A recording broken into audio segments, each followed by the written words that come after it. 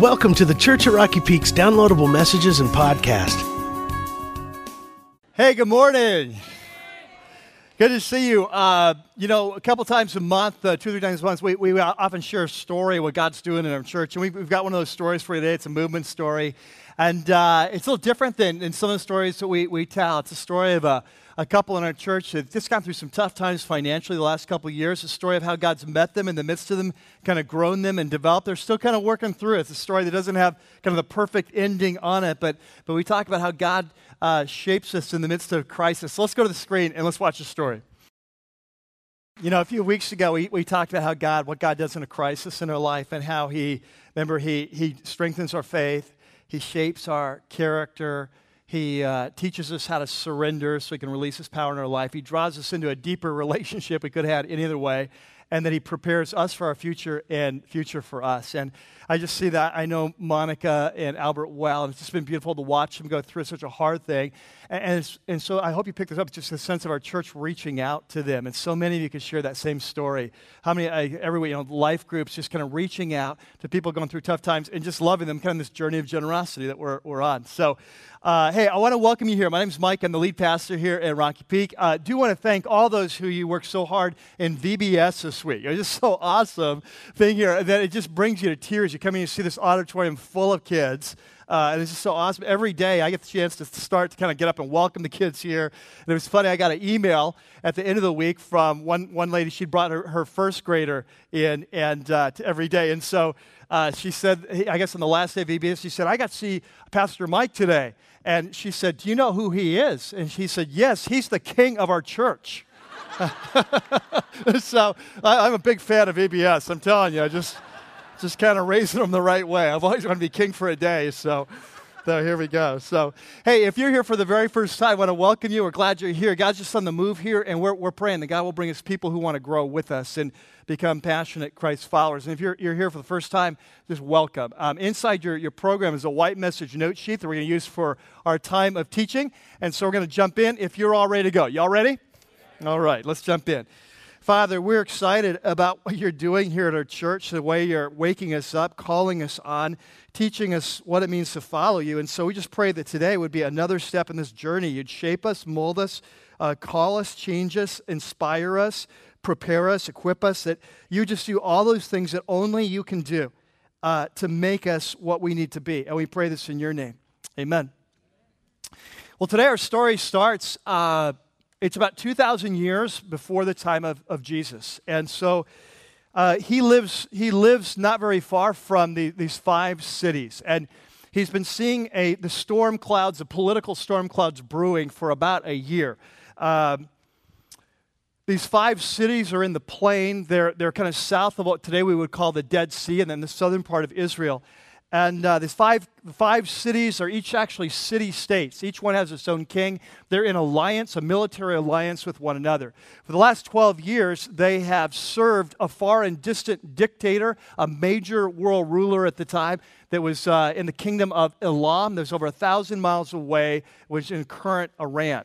And so, but after 12 years, they decide to kind of kick off his leadership. They rebel against him. And so now we're a year later, and this mighty king from a distance, he's coming with 3 of his allies, and on the way, they're just destroying everything in their path from all who are rebelling against him. They finally get to this area south of the Dead Sea, and the battle lines are drawn. You've got the five kings of the plain, these city-states, against these 4 kind of mighty distant rulers, and it's really no match. But they kind of bring it out. You just kind of bring in Braveheart. You can imagine this. It's like the battle lines are there. They're coming up. Think of Gladiator or whatever. You got the battle lines going, but once the battle starts, it is a wipeout. It is a destruction. These mighty kings from a distance, they're just way too much overmatched for these 5 kings of the plain, and so they destroy them. They rout them. The kings are fleeing for their lives. Their armies are fleeing. They're scattering to the hills, and so the foreign invaders, they come in now, and they take over those 5 cities, and they loot the cities, they capture the citizens, and they take them north with them. They back towards their own country. And so So our man, he lives, a day or so away from the 5 cities, and he cares about these cities because one of his nephews, a young man that he had raised from the time he was a boy, and then when he grew up, he had moved away to one of the 5 cities of the plain, to the city of Sodom. And so the messenger comes from the battle and tells his uncle, he says, hey, that your nephew was taken, that the cities were destroyed, your nephew was taken, and they're moving north. And so right away, he jumps into action. He's a very wealthy man, kind of a tribal chieftain in his own right. And so he has over 300 men in his private army. He's in alliance with 3 other tribal chieftains in his area. He sends a message out. We've been attacked. I need to go. They meet together. They start the chase. It probably takes them several days to catch up to this much larger army. They finally catch up. It's 140 miles to the north in a city in the area of Dan. But when they come, they don't announce their presence. They go in undercover. And in the middle of the night, they launch a daring night raid against this much larger army. Well, today we're continuing this series that we started last week that is called The Journey of Generosity. And if you're here for the very first time, not only do I want to welcome you, but I want to quickly bring you up to speed. For the last couple of weeks, I've shared with our church here, our congregation, that we're going through a time of suddenly kind of unforeseen, kind of financial crisis. And I'm not going to go into all the details because I've talked about it already. If you're new here, I'd suggest you go online to our website, kind of download the message from last week's kind of message, and it'll bring you up to speed on that. But anyway, since the very beginning of this crisis, which just started a couple weeks ago, from the very beginning, I mean, we've just sensed God's hand is in this. I don't understand it all, but just sense that God is in this. He's with us. He's moving with us as a church. There's something special He wants to do here. And so, as I mentioned before, for the last year or two, I've really wanted to do some teaching on this whole topic of generosity. I think it's an important thing for our church, but I've just never felt that was the right time. So about 2 days into this crisis, I'm walking downstairs on Wednesday morning to my kitchen, and boom, it comes, the download begins, that here's the series, and it was The Journey of Generosity. And so we're spending a few weeks in this as we kind of want to grow in this area. Now, if you were here the last week, you know that one of the key passages for this series is in 2 Corinthians 8 and 9. And this is where the Apostle Paul is writing to the church of Corinth, and he's preparing them to take a large offering from them to help the poor Christians who are in Jerusalem. And so in the process, in these 2 chapters, chapters 8 and 9, he gives some of the very best teaching in all the Bible about what it looks like to be a follower of Jesus in the area of generosity and giving. And so if you were here last week, there are 3 or 4 kind of key lessons that we learned in our study last week. And as we get started, I want to just briefly review those. So there in your note sheet, you have a section called The Journey of Generosity, a quick review. And I just want to quickly run through 3 or 4 lessons that we learned last week. You don't even have to write these down, but if you're here, just kind of bring them back because they're so foundational for every week. The first thing we learned last week is that if we want to grow in this area of generosity, that this really has to be a supernatural work of God in our lives. It's like we can't grow this like in any other of our lives, that if we're going to grow and become like Jesus, it's supernatural. Like He has to be leading, guiding, changing, working, right? And so this area, like any other area, is very much like that. The second lesson we learned is why generosity is so important. And what we learned last week is this is at the core of who God is. This is at the core of who Jesus is. Remember the key passage that we looked at last week in 2 Corinthians 8, our core passage, where it says that Jesus, though He was rich, He became poor so that we through His riches or through His poverty might become rich. And so Jesus becomes the model. And so if as a church our goal, which it is to become like Jesus. We always say this, we follow Jesus to become like Jesus. If that's the goal, then this is a core area where we need to grow. The third thing we learned is that following Jesus in the area, according to Jesus, that following Him in this area of finances is one of the most critical decisions we'll ever make in our life. The way He put it is that no one can serve two masters. You'll either love one and hate the other, or hate the one and love the other. You cannot serve God and money. And so what we learn is that sooner or later in our walk with Jesus, the Holy Spirit will bring us to this point where he's going to talk to us about our finances and surrendering all we are, all we have to him, because until we do, there's really another God in our life, and that God is money. And once we do surrender, then it frees him up to lead and empower us in a whole new way in our life and to free us to become the people we're meant to be. And then the fourth thing we learned was that giving in the New Testament is really a two-step process. It's that at its core, it's a spiritual process, and that really it starts with us giving ourselves to God completely, like Jesus said. God, all I am, all I have is yours. That's the first step. Then the second step is, God, what do you want me to give to? And so giving is never done out of manipulation. It's never done out of guilt. It's done because God is leading. Are you with me in this? Okay, so these are four incredibly important foundational principles we'll continue to build on as we go through this series. Now, today, what I want to do today is I want to start with something Jesus said again, and it's in Luke chapter 16. So if you have your Bibles, if you would turn there to Luke chapter 16. Now, this whole chapter is a great chapter on this topic of generosity, giving to the poor, a variety of things that deal with money. But right in the middle of it, Jesus lays out this important spiritual principle about our finances. It's really foundational for us today. So it's in Luke chapter 16, starting in verse 10. And what he's going to do is he's going to start by giving us a general principle of how our spiritual life works.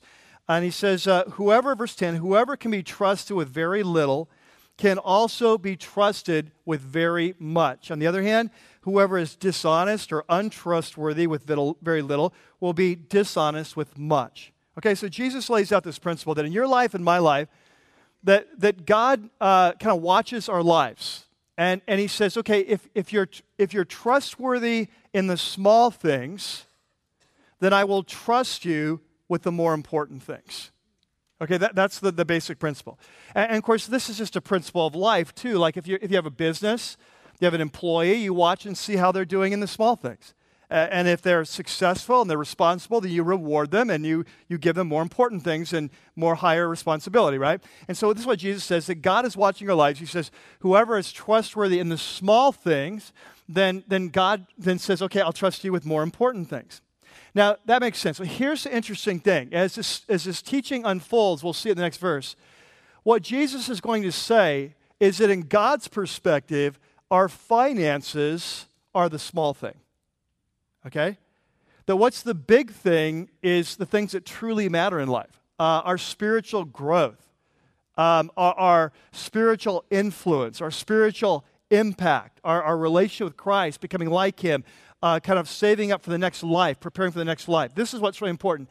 So what Jesus is going to say is that God looks at each of our lives and he says, okay, I'm going to see how you do in the area of this small thing, finances, and based on that, I'm going to respond to you whether I can trust you with the big things. Okay? So here he goes, verse 11.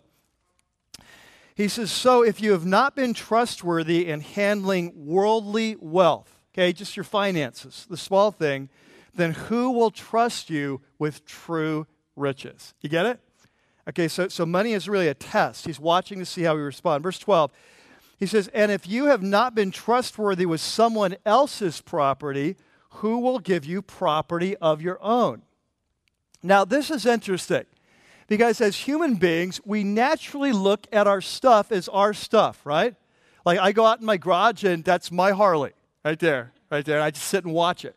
I just look at it. This is beautiful. This is like the essence of art in motion. You know, so it's like even when I'm working out there, I just look at it. So I look. It's my Harley, right? It's my car. It's my house. It's my bank. This is how we, as normal human beings, we look at it. This is our stuff. I worked hard for it. I've saved for it. I bought it. I owe debt on it. Whatever. But this is my stuff. Okay. Now, but what the Bible presents is a very different picture. What the Bible says all the way through is, no, actually the whole earth is God's stuff. He made it. Psalm 24, the earth is the Lord's and all that's in it. And so what the Bible says is that it's actually not our stuff. We may have worked hard for it, but who gave us the ability to work? Who gave us the brains to work? Who gave us the opportunity? Imagine if you're born in a third world, very impoverished country, well, what your opportunity would be there. So whatever we have, it's really not our stuff. It's God's stuff. And so after we die, our stuff moves on. It's like it's not really your house. It's like you're using the house right now. And then you're either going to sell it or you're going to die and someone else is going to get your house. It's not your house. It's not really my motorcycle. I'm borrowing it. I'm using it. Right now, it might go to someone else, you see? And so this is God's perspective. And so here's what Jesus is saying. He says, I'm watching to see how you respond, how you manage the resources that I've given you. That what the Bible teaches is that we're managers of God's resources. And this is what he means in verse 12. He says, if you've not been trustworthy with someone else's property. See, he calls our finances someone else's property. Who will give you property of your own? And then he sums it up in verse 13. No servant can serve two masters. And this is what we read last week in Matthew 6. If he'll either hate the one, love the other, be devoted to the one, and despise the other, but you cannot serve God and money. And so Jesus comes back to us this week, and he brings us back where he left us last week, that as Christ followers, that how we handle our finances and our assets, that how we handle this is a deeply spiritual issue. Are you with me in this? Here's what I want you to catch, that it's not really a financial issue. At its core, it's a spiritual issue. The issue is, who is God in our life? Are we God or is he God? And so in this passage, Jesus says the way we handle our resources is actually, it's a test. And that if we handle it according to his leading, then he'll say, awesome, I can trust you with the more important stuff in life. See? But if you don't handle the little stuff well, if I can't trust you there, then I can't trust you with the more important stuff. The spiritual influence and that sort of thing. Okay, so now having said that becomes foundational for our whole teaching today. Having said that, here's what I want to do. I want to do a little Bible study today. I want to step back, and some of you are like real familiar with the Bible. Some of you are newer at this. But I want to step back, and I want to do a Bible study on what God says about this topic of generosity. And here's what we're going to find out. We're going to find that from the beginning of time, God has always been working in the lives of his people to weave the fabric of generosity into our lives. And the way he primarily does that is through using what I call three strands. Three strands, think of them as a fabric or yarn or whatever. He weaves these three strands of generosity into our life. And so we're just going to take a few minutes, be most of our time today, and we're going to just say, what does the Bible say about how God has done this throughout the lives of his people? So there in your note sheet, you have a section called Generosity, the Three Strands. And so I'm going to give you three major buckets here. They each start with a P, just to prove that I went to seminary. Actually, it's so you remember them. But here we go. The first kind of giving is that you see in the Bible, as you open up the Bible, you start going through it, chapter by chapter, you start going through, is what I would call percentage giving. And this is where we give kind of a regular percentage of our income to the Lord. It's kind of a regular way we do this. Now, in the Old Testament, you remember that the way God did this is he asked the nation of Israel to give 10% of their income to the Lord. And so we call that the tithe. You may not know this, but in Hebrew, the word tithe literally means a tenth. So, like sometimes we'll use the word inaccurately. We'll say, I gave a tithe, and what we really meant is we just made an offering, but a tithe is really 10%. And so this is what God required in the Old Testament. Now, I want to do a little sidebar here before we go further. Because I know from experience that whenever I teach on percentage giving, that a lot of you are already feeling very nervous right now. And you're feeling nervous for a variety of reasons. Like, number one, some of you are brand new Christ followers. You've come to Jesus, but you've never really studied this topic before. You never heard a message on it before. And so when you hear that God had Israel give 10% of what they had to the Lord, your first thought is horror. Because you start doing the math, and you're like, what have I got myself into? right? Like, what's going on? As your mind starts going, how could I do that? Could I afford? Could I even do it? Whatever. And so our minds start right. A second kind of person in here, you're the kind of person that you're definitely a churchgoer. Maybe you're raised in church, you come to church here. Whether you're a Christ follower yet or not, I don't know. That's between you and God. But you're a churchgoer, and so you've heard this kind of teaching before on percentage type giving. And so when you hear it, it always makes you nervous, because you've never really kind of surrendered this area of your life to Jesus. You've never even asked him really what he wants you to do. Like the way you deal with finances, when this topic comes up, you kind of go into a state of denial and to kind of wake up the next week when we're on a new topic. And so for some of you, and so whenever this topic comes up, you go, oh no, here it comes again. I'm going to leave today feeling guilty. I'm going to leave today feeling kind of uncomfortable or whatever. And so that's where you're at. There's a third kind of person here that this topic, when I raise the topic, it's like one of your questions is, well, Mike, honestly, is that really even a biblical thing? I mean, like I know Israel was supposed to do that in the Old Testament, but does that translate to the New Testament as Christ followers? Is that something God requires? Wasn't that kind of the law, which I think is a very legitimate question, extremely legitimate. So here's what I want to do. I want to set your hearts at ease that today we're not really going to talk about tithing in terms of whether you should be tithing. Okay, we're not going to talk about that. We'll talk about that next week. We'll kind of investigate. Is, how do you decide? Is that a New Testament thing at all? What I want to do is I want to take that off the table. Because here's today, what we're doing is all I want you to catch is I want you to have your mind and hearts open to see how God has throughout history kind of woven generosity into the lives of his people. And I just want to study that, okay? So take yourself out of it right now. Like if you're saying, I want you to be like, well, should I do it? And you won't even listen to me. The whole time you're going to be, I just want you to get this. What I want you to catch is that this is one of the primary ways, just kind of a regular percentage giving, that God has woven generosity into the hearts of his people over time. And so what I want to do is just take a step back. Let's talk about how he's done this, all right? And then we'll come back next week and figure out, is that for today? Is it not for today? How do you figure that out? We'll deal with that next week, all right? So let's jump in. Here's what we find.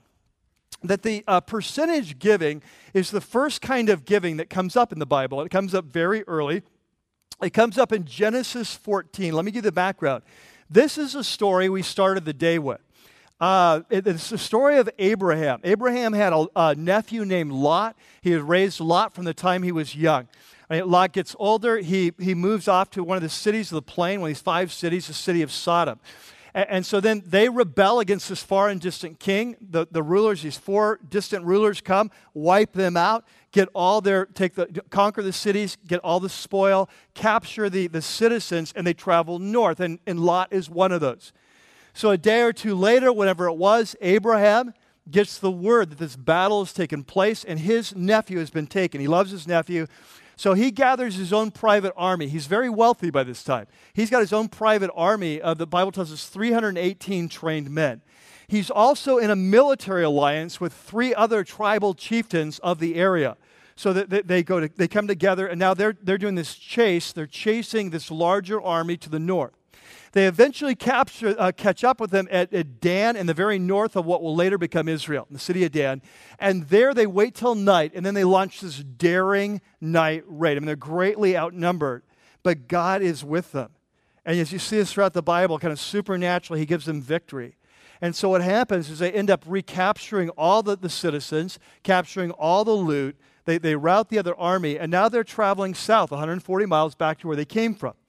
Along the way, they come to a city. The name of the city is the city of Salem, which later becomes Jerusalem, okay? And so when they come to Salem, the king of Salem comes out to meet them and brings some gifts, some supplies. This king, his name is Melchizedek, and he turns out to be not only the king of Salem, he's also like the high priest of Salem. And so he's this king priest, and he is a priest of the Most High God. And so he's a priest of the God that Abraham serves. And so when he comes out, Abraham recognizes that this guy is a spiritual leader in his life. And the guy comes out to bless Abraham. And when he does this, Abraham, recognizing this whole military victory has been a gift from God, he gives 10% of the spoils of the battle to this priest as an offering to God. So are you with me in this? Now, this is the first time in the Bible we have percentage giving, 10% given. Now, What happens next then is we jump forward into Genesis 28, and now we see Jacob, who is Abraham's grandson. And early in his life, he's seen this modeled by his grandfather, probably his father, and so he makes this deal with God, like, if you'll be with me in my life, that I will give you 10%. And so we see it a second time. And then if we fast forward about 400 or 500 years, you get to the time of Moses. And at the time of Moses, God starts the nation of Israel. He gives them their laws at Mount Sinai, and several of those laws have to do with this percentage giving. In fact, there's several laws that are there on your note sheet, the references, if you want to check it out. In Leviticus, in Numbers, in Deuteronomy, several references to this percentage giving, the giving of the tithe. But just to give you a feel for this, I want you to look at one of them. It's Leviticus, there on your note sheet, Leviticus 27.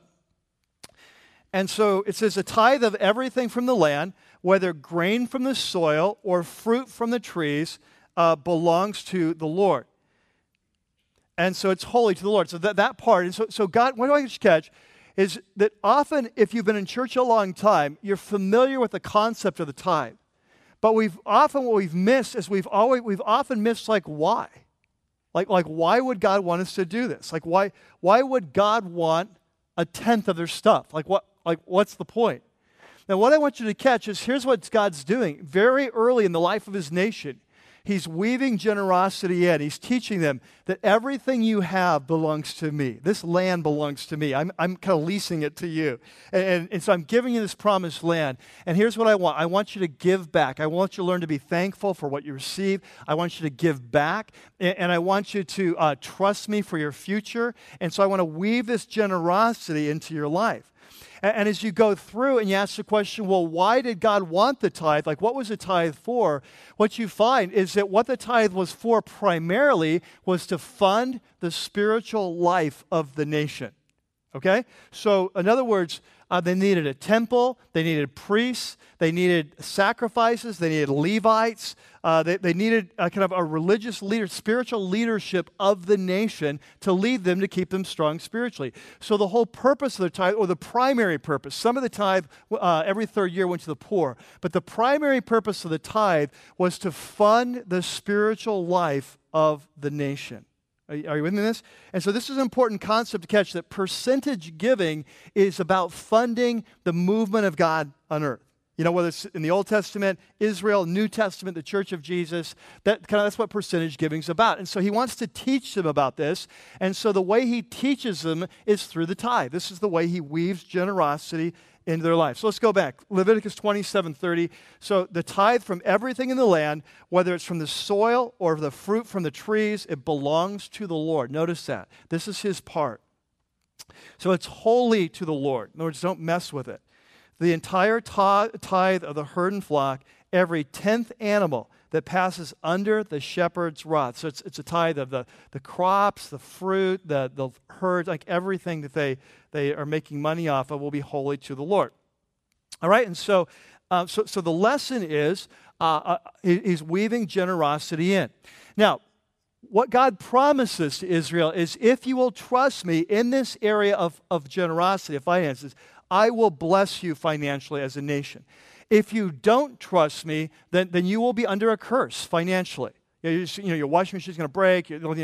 Just everything. It's like life is not going to go well. You're like, how'd you know my washing machine broke? But anyway, Malachi 3:7. There on your note sheet. So here's an example of the teaching from the Old Testament. Very famous passage for these of you longtime Christians. But this is a time in Israel's life when they're not following the Lord in a wide variety of areas. But he wants to talk about this one area of finances. So he says, return to me, and I will return to you, says the Lord. So you ask, well, how should we return? Like, what do you want from us? And he says, well, will a man rob God? Now, if you stop and think about it, kind of robbing God is not a smart thing to do, right? Like, if you're going to rob someone, you want to rob someone who doesn't have a security system. So they don't know that you're robbing. And you don't want to rob someone who's big and strong and powerful, because then they'll come after you.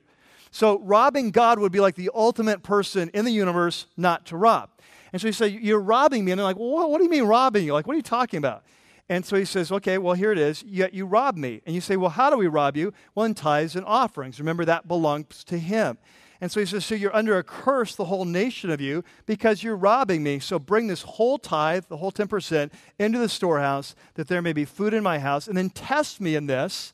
Interesting, it's the only time in the Bible where God's people are ever told to test God in a situation. Test me in this and see if I will not throw open the floodgates of heaven and pour out so much blessing you won't have enough room for it. You don't have to build bigger barns or whatever.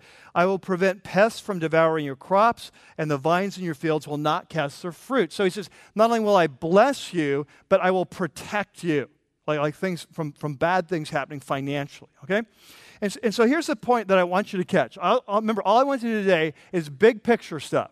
I just want you to see that as we look through the Bible, you say, well, how has God kind of woven generosity in the life of his people? One of the major ways is through what we'd call percentage giving to fund his movement on planet Earth, okay? And so that's number one.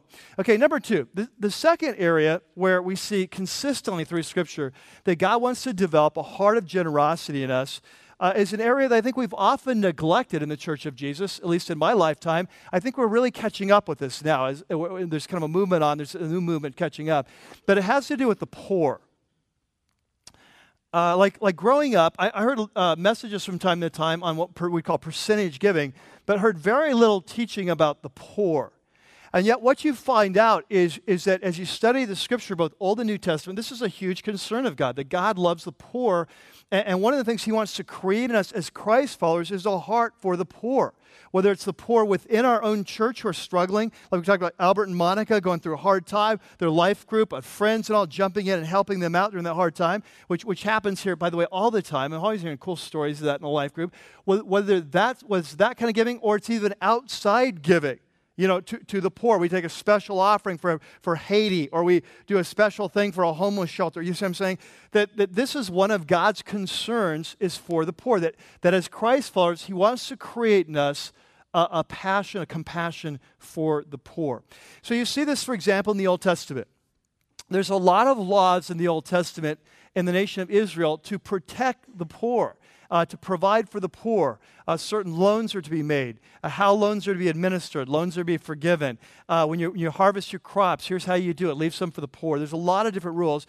But one of the major emphasis is take care of the poor. Love the poor. It was a mark of a godly person in the Old Testament. So, for example, there in your note sheet in Proverbs 19:17 says, he who is kind to the poor lends to the Lord. And, of course, the Lord pays well, doesn't he?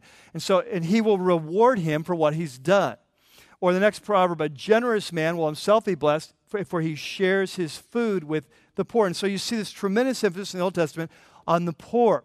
But it also continues in the New Testament. And for example, you see in the teaching of Jesus, there in your next note, the next verse, Matthew 6, so when you give to the needy, okay? So he's talking to Christ's followers, Sermon on the Mount. He says, when you give to the needy. Now catch that. He doesn't say, if you give, but he says what? When you give. And so Jesus seems to assume that as followers that we will be giving to those who are weak, those who aren't able to provide for themselves through legitimate reasons. And we're not subsidizing people who could be working or are responsible, but those who are truly weak or out of work, they just can't, whatever, that we're helping the poor. And he assumes that. And then you see this working out in the New Testament.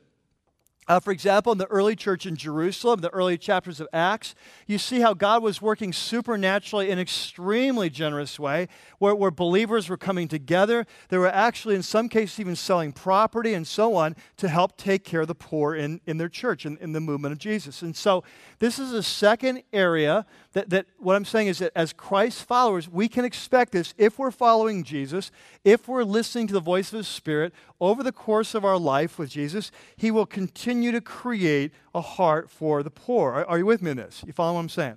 Okay, now number 3. The third area that we see modeled over and over in the Bible, the third P stands for projects. Project giving. So there's percentage giving, which funds the regular movement of God on planet Earth. There's giving to the poor, but the third area is project giving. And this is kind of a wide category of giving to certain kind of special projects that help advance the kingdom of God. They may be inside the church, they may be outside the church, they may be in the community, could be a parachurch organization.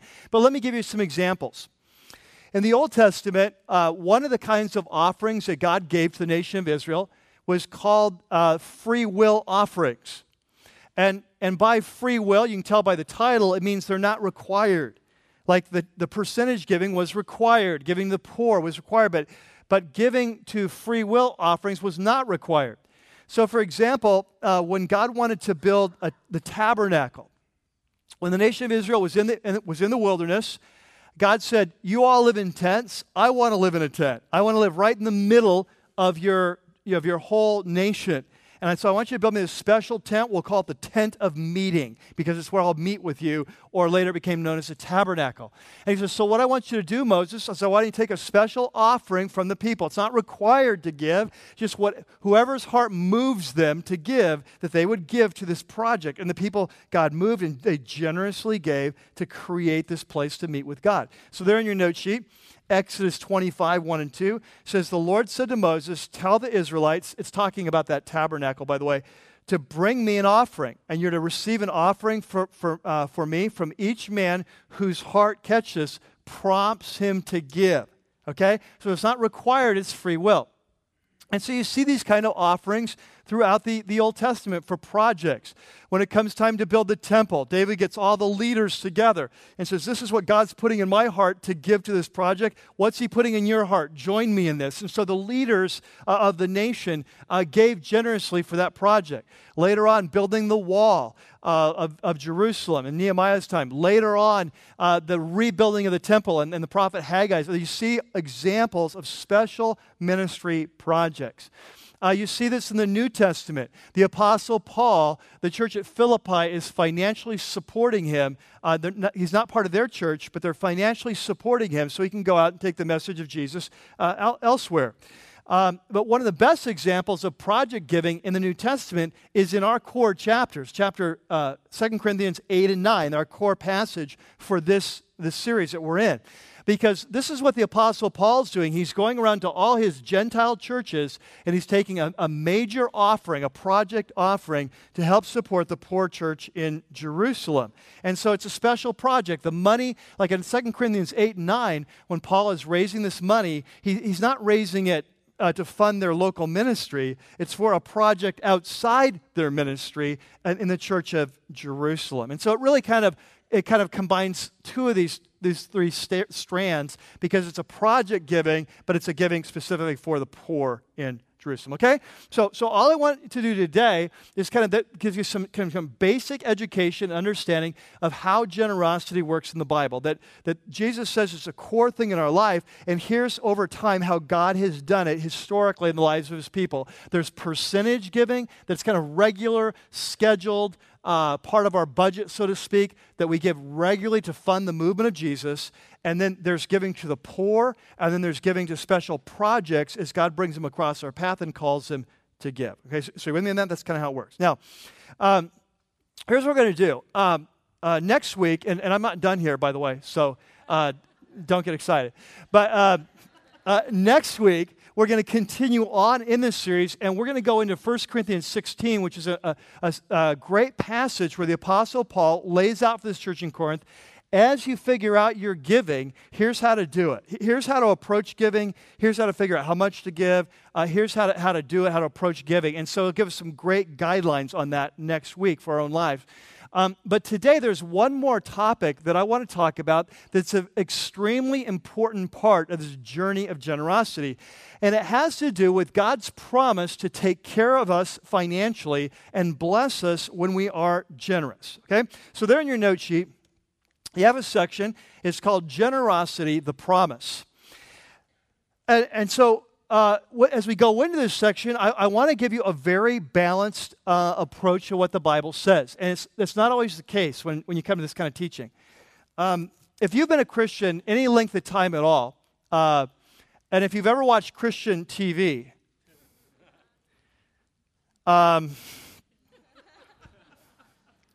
you probably don't have to watch very long. Till you'll come across some teaching that is kind of, I don't know, heretical is the right way to put it. It's not good teaching, right?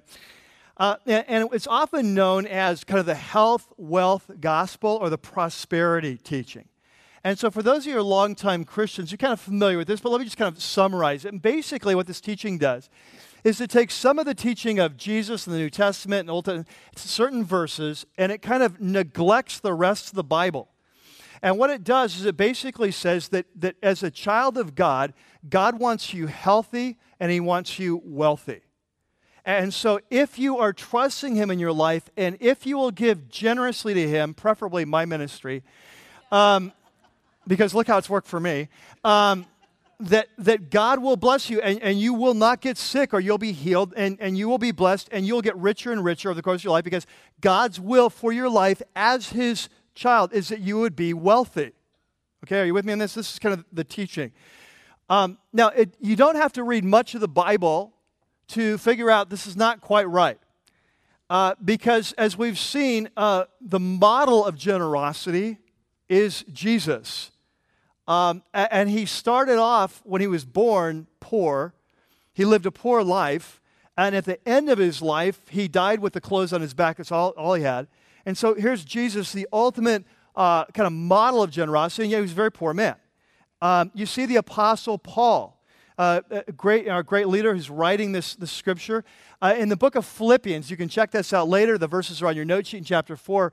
Paul says, in my own life, I know what it is to be blessed financially, and I know what it is to go through really hard times financially. He says, but God has taught me the secret of learning to be content in whatever financial circumstances I'm in. And he said, I can do all things through Christ who strengthens me, okay? So what I want you to be clear, on the one side of this is that God never promises that if you will give generously to Him, that you will never lose your job. You will never lose your house. You will always be what, that does not promise that. But on the other side of the coin is that there is a consistent teaching all through the Bible, Old Testament and New Testament, that if we give generously, with the right motives as God leads us, that He will bless us and protect us and provide for us financially. And let me just give you a couple examples. We just looked at Malachi chapter 3, the Old Testament, where God says, if you bring the whole tithe, I will open the storehouse. We looked at the verses in Proverbs where it says, the generous man will be blessed. If you lend to the Lord, He'll pay you back. You move into the New Testament, you have the teaching of Jesus in Luke chapter 6, give and it shall be given to you. In Philippians chapter 4, where he's talking about giving and how these Philippians are giving generously to fund Paul's ministry, he says, my God will meet all your needs through His riches and glory. So throughout the Bible, there's this constant theme that if you give generously as God leads, God will bless you financially. And so we have to find a balance somewhere here. And so one of the best teachings in all the Bible on this is in our core chapter, 2 Corinthians 8 and 9. And so I want you to turn there to chapter 9 of 2 Corinthians. Now, remember, these two chapters, chapter 8 and 9, they're all about finances. That's what the whole thing is about. It's all about generosity. It's about giving. Paul has been working hard to motivate them. Hey, I want you to follow Jesus in your life. These Macedonian Christians, God's moving in their life. Let Him move in your life. Give yourself to God. Be open to what He wants you to do. Follow His leading. And so Jesus is the ultimate model. So for 2 chapters, he's been spelling this out. But the fact is, as human beings, can we just admit this? You have to raise your hands. But whenever we talk about giving or generosity, that every one of us, there is a fear that comes up. And the fear that comes up is if I give as God asks, like, will I have enough? Like, will He take care? And so what you find in the Bible is that whenever giving comes up, often there is a promise with that I will provide for you. I will take care of you. And that's exactly what happens. So for the last chapter and a half, Paul's been calling them to listen to God, to give generously, to listen to the leading of the Spirit in their life. And so now at the end, he gives them the promise. And so here we go in chapter 9 and verse 6. He says, remember this, whoever sows sparingly will also reap sparingly. And whoever sows generously will also reap generously. So he's using a farming analogy. And what he's saying, if you're a farmer, if you plant a few seeds, you're only having a few stalks of corn. You plant a lot of seeds, you're going to have a lot of stalks of corn. He says it's a law of nature. And he says this is how it works in the financial realm, giving. It says if you will give generously to this offering that I'm calling you to give, if you'll follow God's leading, that it's like seed and it will come back. Like God will bless you for this, okay? And so he says in verse 8, and God is able to make all grace abound to you, so that in all things, at all times, having all that you need, you will abound in every good work. And so what he's saying is I'm calling on you, listen to God, give as he leads you, and I promise you, if you do this, God will provide for you so that you will continue to be able to give to every good need. Are you in this? Now, this is very different from the health and wealth gospel that says God wants you rich, and so if you give to him, that he will continually give you more so you can increase your standard of living.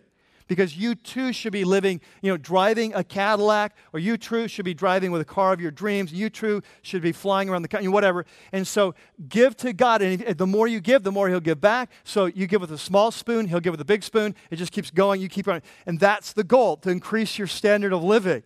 And Paul says, no, the goal is not to increase your standard of living, it's to increase your standard of giving. You see? That you give to God, God will give you more because you're trustworthy.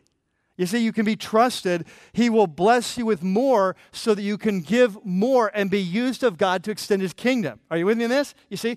And so Paul says this is true that God will bless. And so in verse 11, he says, you will be made rich in every way. And remember, the whole context is finances, so that you can be generous. There's our word, the journey of generosity. You can be generous on every occasion, and through us, your generosity will result in thanksgiving to God. So he says, so here's what's going to happen.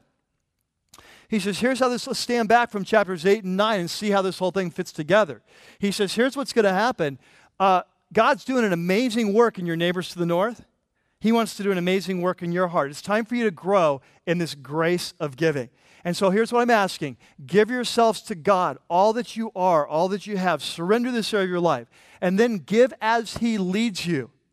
And in the process, you will become like Jesus, who's our model. And don't worry about the future, because as you give, God will bless you financially so you can continue to be generous. You see, there's the flow. He says, and here's the bottom line. The end result of this process is thanksgiving to God. The end result of this is that God is going to be honored, because these Christians in Jerusalem, when they get this gift, they're going to be praising God that you are sincere followers of Jesus and you're putting your money where your mouth is. And the world, they're going to be looking on and they're going to be blown away, because in the world, the God is money. And we as Christ followers say, no, God isn't money. There's something more important in the universe than money. It's God. He is our ultimate. And so what they're saying is these Christians, they're serious about this, because our ultimate is money, and look, their ultimate is God. And what they're saying is there's something more important in the world than money. It's their God. He must be amazing, you see? And so it brings praise back to God. And so when the Church of Jesus surrenders their resources to God, and he begins to use them to fund the movement of Jesus, to reach out and touch the poor, to do projects in the name of Jesus, what happens is the end result is the movement of Jesus expands, people come to Christ, and the world comes to know God, and praise comes to God. Are you with me in this? This is how the whole thing works, how Paul's laying it out for us. So here's where we're going to go. As we wrap this up today, and now I am wrapping it up, as we wrap this up today, I want you to take 3 things with you, okay? 3 really important things with you. Just want to kind of summarize where we've been today and then tell you where we're going next week. First thing I want to take with you, we cannot miss this, is that this whole area of finances is like a critical issue in the life of a Christ follower. That what Jesus says is, I will be watching to see how you handle the small things. And if you handle the small things well, your finances, then I'll trust you with true riches. Your relationship will go to a new level, okay? I don't want you to miss that. That's the core foundational principle. We're going to keep coming back to this course. Secondly, the second thing is what we've seen is how God works in our life and how he will work as we follow him. That there's 3 areas: percentage, kind of regular giving to fund the movement of Jesus, giving to the poor, giving to special projects as he leads, that this is how God has historically worked, and we can expect this as we follow Jesus, that he will grow us in all 3 of these areas over time. Okay? The third thing is we've seen his promise. I want you to catch the promise that not only will we grow at a new level spiritually, not only will we move into a new level of freedom when we trust Jesus in this area of our life, but also that God promises He will provide for us. He will take care of our needs because He understands our concerns. But if I give, I'll have less, and what if I don't have enough? See, so those three things I want you to take with you. Now let me tell you here's what we're going to do next week. Next week, we're going to come back and we're going to look at 1 Corinthians 16. Most of our time together will be on 1 Corinthians 16. Paul is going to tell these Corinthian believers, so here's how to do it. Here's how to approach your giving. Here's what it looks like. Here's how to decide how much to give. Here's how practically how this works. So we'll spend most of our time there. But then at the end of the service next week, I'm going to lay out for you where we are as a church and how this applies to our current situation. And so at the end of the service, I'll say, here's the crisis we're facing. We've had 3 weeks of teaching now that I've kind of done my job as of preparing you with the context you need. What does it mean to be a follower of Jesus? What does it mean to be follow Him in this area of life? How does this work in Scripture? How does God work in these areas? That you'll be prepared. You'll be adequately prepared. At the end of the service, I will say, well, here is our current need. Here's our situation. Here's what the challenge is in front of us, all right? And then I will not be asking next week for any commitment. I will not be asking for any special money or whatever like that. What I will do after next week is I will send you home. And I will say, okay, now I'm going to ask you, as a church at Rocky Peak, to do exactly what the Apostle Paul asked the church of Corinth to do. I'm going to ask you to go home. I'm going to ask you to give yourself to God. All you have. And then I'm going to ask you to give yourself to this particular project as God leads you. Okay? And so it's going to be a deeply spiritual process. I'm going to be manipulation, arm twisting. I'm just going to come to you as your pastor, say, here's the need. Here's what the Bible says. Now, you have to go before God and decide whether you're going to follow Jesus in this area of your life. And you're going to have to decide then, if you do, say, yes, what is He telling you to do? And then I'm going to ask you to do whatever He asks you to do. Okay? Does that make sense? All right, let's pray. Father, we are so thankful for this journey that you've got us on. I would never have chosen this crisis. It wouldn't have been my first choice, but now that we're in it, I'm so excited. Because I really believe that you have allowed this to come up because you want to take us to a whole new level as a church. You want to unleash a movement of passionate Christ followers, and that has to start with us.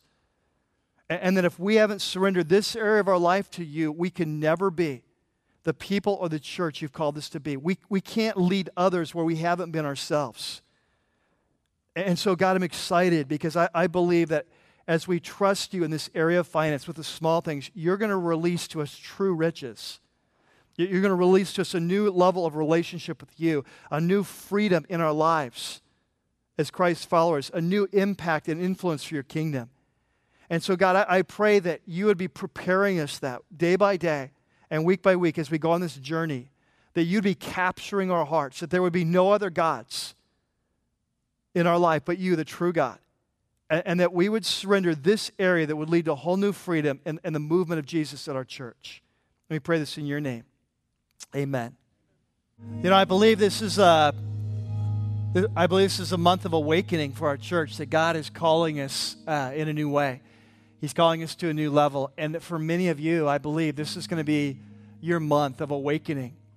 You know, last night we were singing that song at the end of the service, and kind of that picture came to mind of that young man that I talked about last week. Remember the rich young guy that comes to Jesus, has got it all wired, but he senses there's an emptiness in his life, and he and Jesus have a conversation about that. At the end of it, he tells this young man that in your case, your situation, that what needs to happen is you need to go and sell everything you have and come and follow me. And you remember, it says that Jesus looked at the man and he loved him, this young man. Then the man went and turned away, and he went away sorrowfully.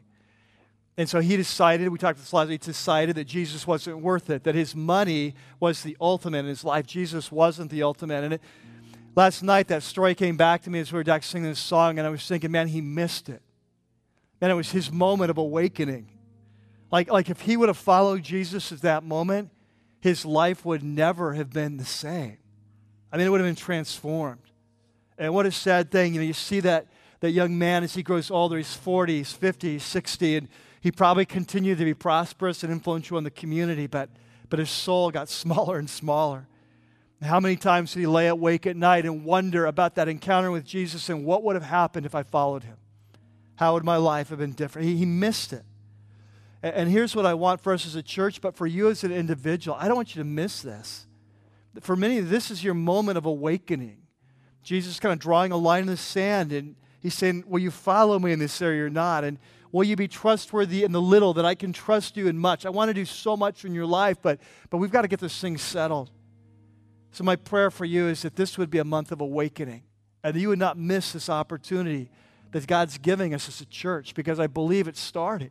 I believe that it's beginning, that we're going to go to a whole new level, and it's going to happen because of the decisions we make to follow Jesus, to truly become passionate Christ followers this month. And so this week, may your prayer be that it would be a time of awakening for you, and may God be breathing and blowing through your life, calling you, like he did that young man, to leave all and follow him, whatever that means. And as we do that, he will change our lives. Amen? Amen. The Lord be with you this week. Can't wait for next week. See you then. Have a great week. Well, that's going to do it for this week's message. We hope you've enjoyed it as much as we have putting it together. Please visit us at rockypeak.org, where you can download more messages or have your questions answered. Remember, you can subscribe to our weekly podcast for free by searching for The Church at Rocky Peak from within the music store in your iTunes software. For lead pastor Mike Yearley and everybody up here at the Peak, thanks for listening.